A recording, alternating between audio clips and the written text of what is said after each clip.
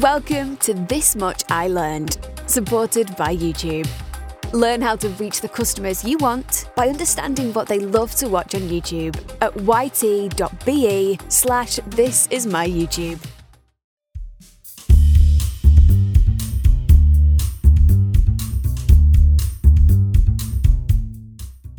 Hi everyone, and welcome to the latest episode of Marketing Week's This Much I Learned podcast, where we speak to some of the biggest names in marketing about how they got to where they are today and what they learned along the way. I'm Sarah Vizard, Managing Editor at Marketing Week, and today I'm joined by Ros Farquhar, who has just been announced as Marketing Director at mochi ice cream brand Little Moons. Ross's career in marketing has been varied, working both agency and brand side. However, he was made redundant during the COVID-19 pandemic, and so we're going to be speaking to him about his experiences over the past 6 months and what he's learned both about himself, but also about the unexpected paths careers can take. Hi Ross, and welcome to this month's episode of Marketing Week's This Much I Learned podcast. You've had a varied career in marketing, working at brands including Cadbury and Diageo, working agency side at Grey and 101, and then last year you obviously moved to your first CMO role at Wagamama's. Do you want to talk to us a little bit about kind of that job and what you were brought in to do there? Sure. So, firstly, thank you so much for having me. It's an absolute pleasure to be here. My job at Wagamama was a bit of a dream job, to be honest.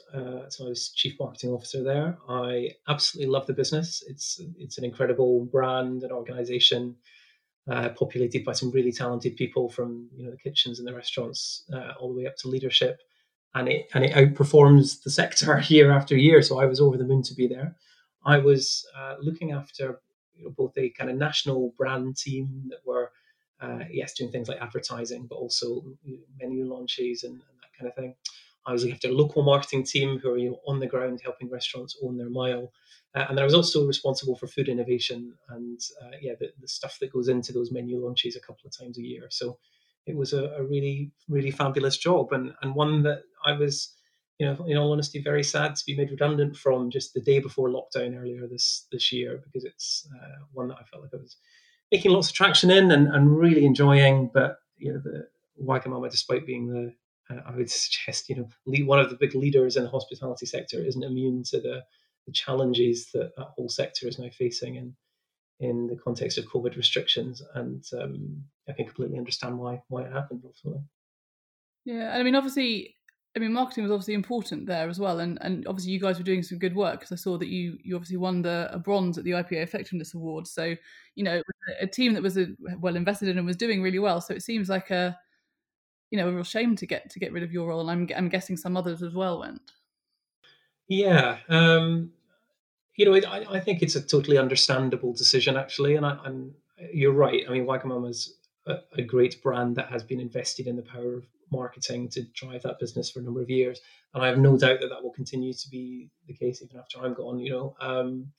But I think it kind of speaks to the perils of the CMO job in particular. I think great CMOs have their sights set on the long term and the horizon, and the really good ones assemble a team of really fantastic people who are often specialists who are more focused on the immediate path in front of the business. And ultimately, unfortunately, when a business faces what is frankly an existential threat, as most businesses in hospitality are experiencing, the really indispensable people are the ones who are focused on the immediate path, because there might not be a long term if you don't keep that going. So I can completely appreciate why my role was not the most critical one at that time. And very sadly, other people had to leave the business at the same time.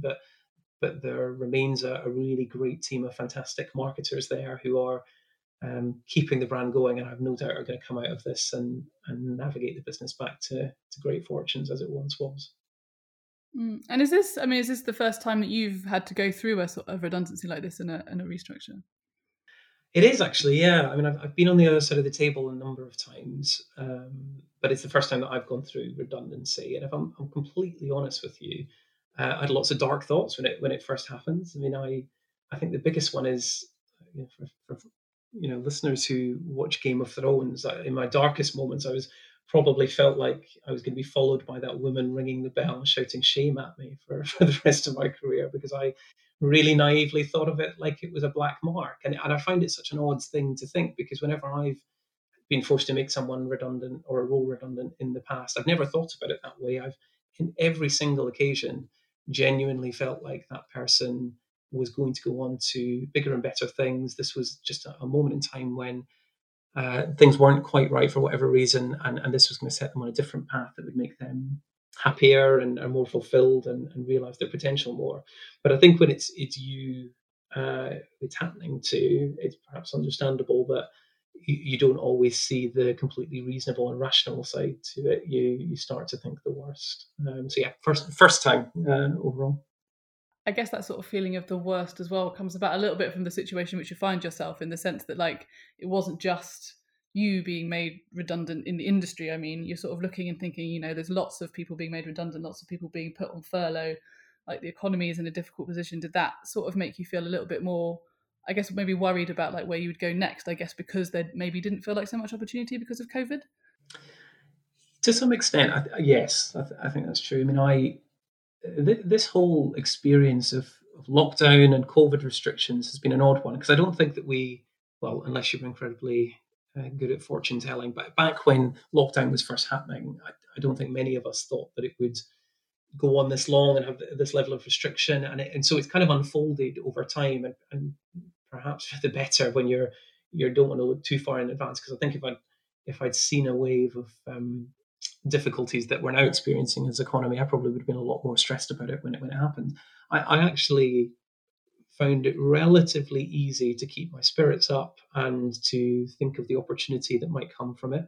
And I was in a fortunate position because I was put on gardening leave, such is often the nature at this level. So I had a little bit of time to really think about what I wanted. And I had faith that a good thing was going to come from it. Whether that good thing was going to be a similar role or not, I really didn't know. But I did feel like there have to be some upsides to this. That everything happens for a reason. I do fundamentally believe that. And, I'm very, very fortunate in the end that I have found another role that I'm incredibly excited about. So, yeah, I had to keep the faith. We'll come back to the new role in a minute. But I just wondered, I guess for anyone listening who might have gone through something similar, who might be going through something similar, who might be worried about what's coming on the horizon. I mean, can you talk a little bit to kind of how, I guess, sort of how you spent your time, how you kind of handled, thinking about the next move that you wanted to take and how you started to really sort of plan for that? I'd probably divide this up into, first of all, how you handle the immediate aftermath of it happening, and then what you do more positively and proactively to find your next role. So on the first, when it comes to dealing with the immediate aftermath, the two things I'd say are, well, the first, I'm aware that I am at risk of descending into cliche, but it is so important to just be kind to yourself. Someone told me very early on, it is a roller coaster of emotions. When you then add into that COVID restrictions that often mean you can't leave your house, you really have to work quite hard to find ways to stay upbeat, and that's going to be different for everyone. But for me, it meant plenty of exercise, dog walks, reading the pile of books that had been gathering dust for literally years in my house, but also giving myself permission to do nothing and not feel guilty about that. I think one of the most frustrating and destructive things about your mental health is you can almost blame yourself for sitting and doing nothing, and you can believe that your job search should be all-consuming, and ultimately the time spent on other things, particularly those done purely to make yourself feel good, should be a source of guilt, and that's a really unhelpful mindset. So I'd encourage everyone to be kind and think of this kind of sudden bounty of time that you have on your hands as an opportunity to recalibrate a bit. You don't necessarily have to rush into having the answer and finding the right thing. So yeah, being kind to yourself is a big one. And then secondly, creating structures and habits, I think is really important. Our brains are wired to really like short-term goals. We get a little dopamine hit every time that we achieve something, however small. And if you are one of those people like me who finds himself writing to-do lists so you can check things off, doing that even after this has happened is really important, because it's a time when your self-worth can start to slip a little bit. You can be quite hard on yourself, and just giving your brain those little checks, the little hits of dopamine through habits, structures, to-do lists, finding ways to fill your time that just give you that sense of accomplishment is really, really important. So those were the things I did in the immediate aftermath. When it then came to my next role, I sat down and thought, well, look, I'm a marketer. I know how brands grow, and I've read all the same Byron Sharp and Elizabeth Bennet stuff as everyone else. What if I applied that mindset to my search? What if I just tried to create mental availability, to use Byron Sharp's phrase, amongst people who might be in a position to help me, and give them a reason to think of me when an opportunity that might be right for me crosses their desk. And I'm so glad I did that, because, I sent messages to people who I'd maybe only met a few times. I wouldn't consider them to be people I was close to, but I was really encouraged by how warm and receptive they all were, without exception. It really sort of refilled my sort of well of optimism, actually, that people really like to help. You just need to find reasons to stay top of mind with them. They've all got busy lives, so the more that you can plant yourself in their brains for when the thing comes along, it's really helpful. So that's the first. And then the other thing I'd say is, take it as an opportunity to explore the things you've always wondered about, but never seriously contemplated, because perhaps you're on a different path. I think we're all geared towards these linear career paths, and perhaps that's one of the reasons redundancy can feel so difficult, because it feels like you're on that path and now the whole thing has stopped. But it could well be an opportunity to go and explore something tangential. And for me, I looked at, is this the moment for me to get into the fitness industry, because it's a place where I'm happy, and I love going to the gym and being involved in that.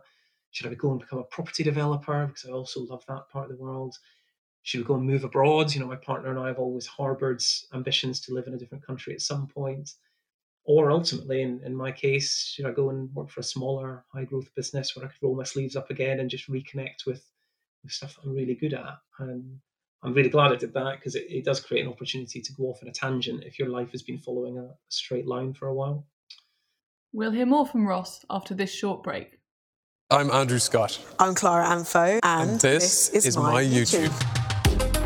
Well, first of all, I love YouTube. Yeah. I actually love it. So do I. I nearly prefer it to TV. I find it more of an escape, for whatever reason. For me, I think YouTube's actually just great company as well. Absolutely. Everyone's YouTube is different.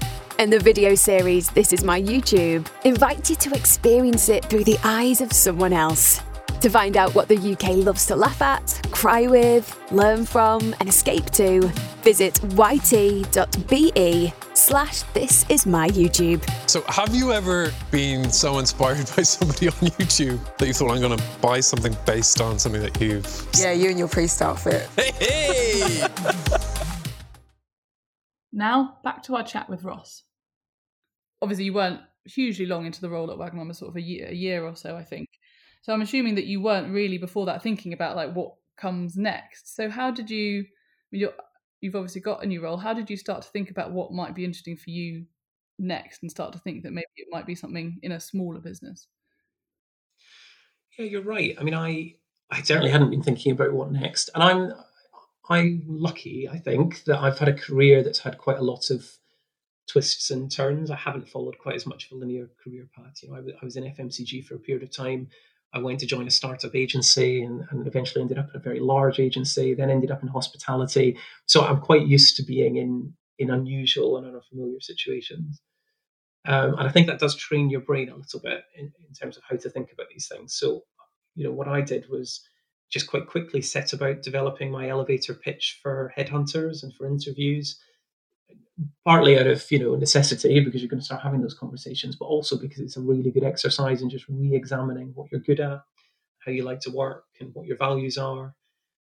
And if you're anything like me, it actually helps rebuild your confidence a bit as well, because by reconnecting with some of those things, it reminds you of your achievements and the moments in your career where you've really felt like everything was clicking. You were in a job that you absolutely loved. And I think that's really helpful at a time when maybe you can be prone to thinking slightly more bleak thoughts. So I really started to think about what my elevator pitch was. And I also really questioned at that time, what is the period of my career when I have been absolutely at my happiest?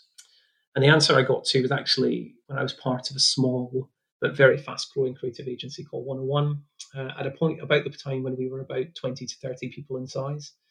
And now that experience is almost certainly not replicable in the same way, but I think there are clues in the answer I got to the question of when I was at my happiest that gave me some really good pointers for where to go next. That, being in a business that is smaller, that's on a mission to achieve something, would probably give me a lot of energy. And if I could find my way into one where I I thought I could genuinely make a difference, then I'd probably be onto a winner. And at the same time thinking, well, if that's what I want to do, that is a leap from what I'm doing in the last year, 18 months in hospitality. What can I carry forward from my career over the last 15 years that would be applicable there? And I'm very lucky that I had the experience of being trained at Cadbury, which I didn't realize how great that was until well after. But I understand the food industry. And so trying to find a business that married up my experience where I could make a difference, but where I'd be genuinely happy was the task I really set myself. Did you want to talk a little bit about the new job, where it is, what you'll be up to? I am joining a really wonderful business called Little Moons as marketing director. Little Moons is a small but very fast-growing business, and they make these little balls of joy. They're effectively little balls of artisan ice cream wrapped in Japanese mochi rice dough. So it's bite-sized ice cream, all less than about 80 calories. So I love the product, but the main thing was that I met more and more people through the process, because with small businesses, they quite rightly like to make sure that you meet almost everyone to make sure you're a good cultural fit. And it just felt like a family with every person that I met. It was founded actually by a sister and brother duo, Vivian and Howard Wong. So it's perhaps unsurprising that a family feeling really runs through the business like a stick of rock. And yeah, as I say, they've got this incredible product that they've fine-tuned in high-end restaurants and is now having a moment of real mainstream success across Europe. So all the building blocks are there. I just really hope that I can accelerate that journey by introducing more people to Little Moons and building a brand that's genuinely loved. That really is an exciting challenge for me, and one that I'm really excited to get up in the morning and get going with. I'm guessing it'll be a smaller team and a bit more kind of hands-on than a Wagamama style CMO role as well. Massively so. And there are so many things about being a CMO in a large organization like Wagamama that I absolutely adore. I love leading teams of people. I love feeling like you're actually in hospitality. Your job is as much about motivating the people on the ground who are serving customers every day, because they're the ones who are really going to make or break the customer experience. So it's a really different kettle of fish. But I'm also really looking forward to getting back to my roots, a small team of people in a relatively small office, just trying to work out how do we challenge the mainstream ice cream category with something that we really, really believe in, and ideally build a brand that people really love. That's genuinely exciting to me. But you're totally right. It's definitely sleeves rolled up and remembering all the things that I learned 10 years ago. I think are going to be coming in really handy. Sounds good. I've never really heard of the sort of bite-sized ice cream, but I am intrigued. I need to try and dig some out for myself. You absolutely must. They are absolutely incredible, and they're kind of an odd invention of both North America and Asia. So that the mochi rice dough originates in Japan, typically has red bean paste inside of it.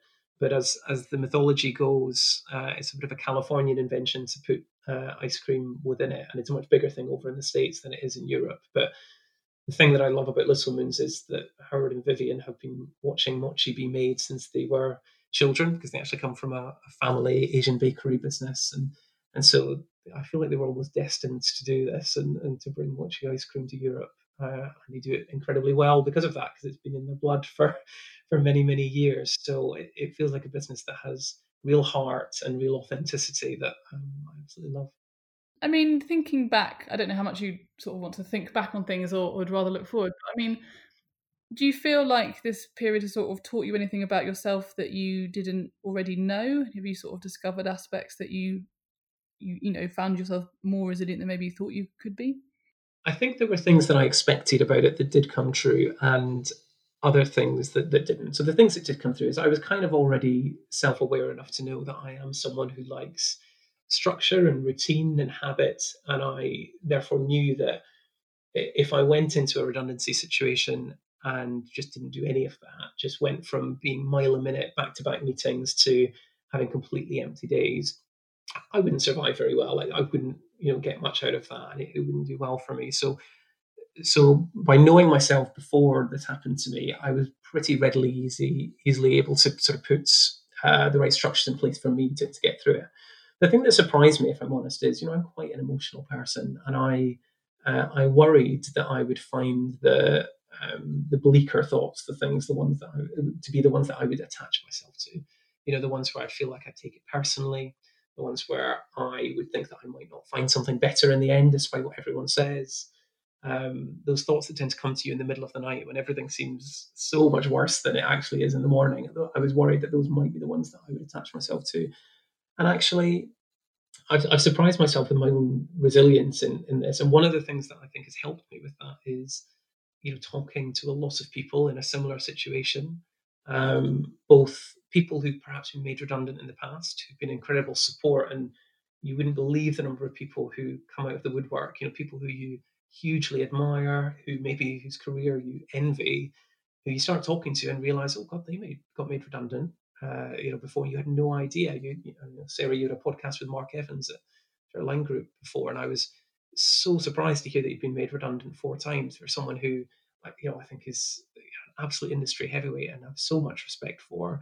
And I find that really heartening that everyone's got a story like this, and there's certainly no shame in it. So that's the first thing. And then the second thing is I spent a lot of my time talking to people perhaps on my team from Wagamama who were going through a similar thing, and working out how I could help them, who could I put them in touch with, how could I help them prepare their own elevator pitch, and just that kind of industry of helping people get through this was something that really helped me build my own resilience and take my own advice, frankly, because if I spent my days on the phone to people trying to help them and reassuring them that this was all going to be okay and it was going to lead to something better, I couldn't go to bed at night and think that wasn't going to happen for me as well. So a lot of positive self-talk actually came from talking to other people and giving them that positivity. It can be hard as well to, like you say, to listen to your own advice sometimes. I can imagine that was quite difficult.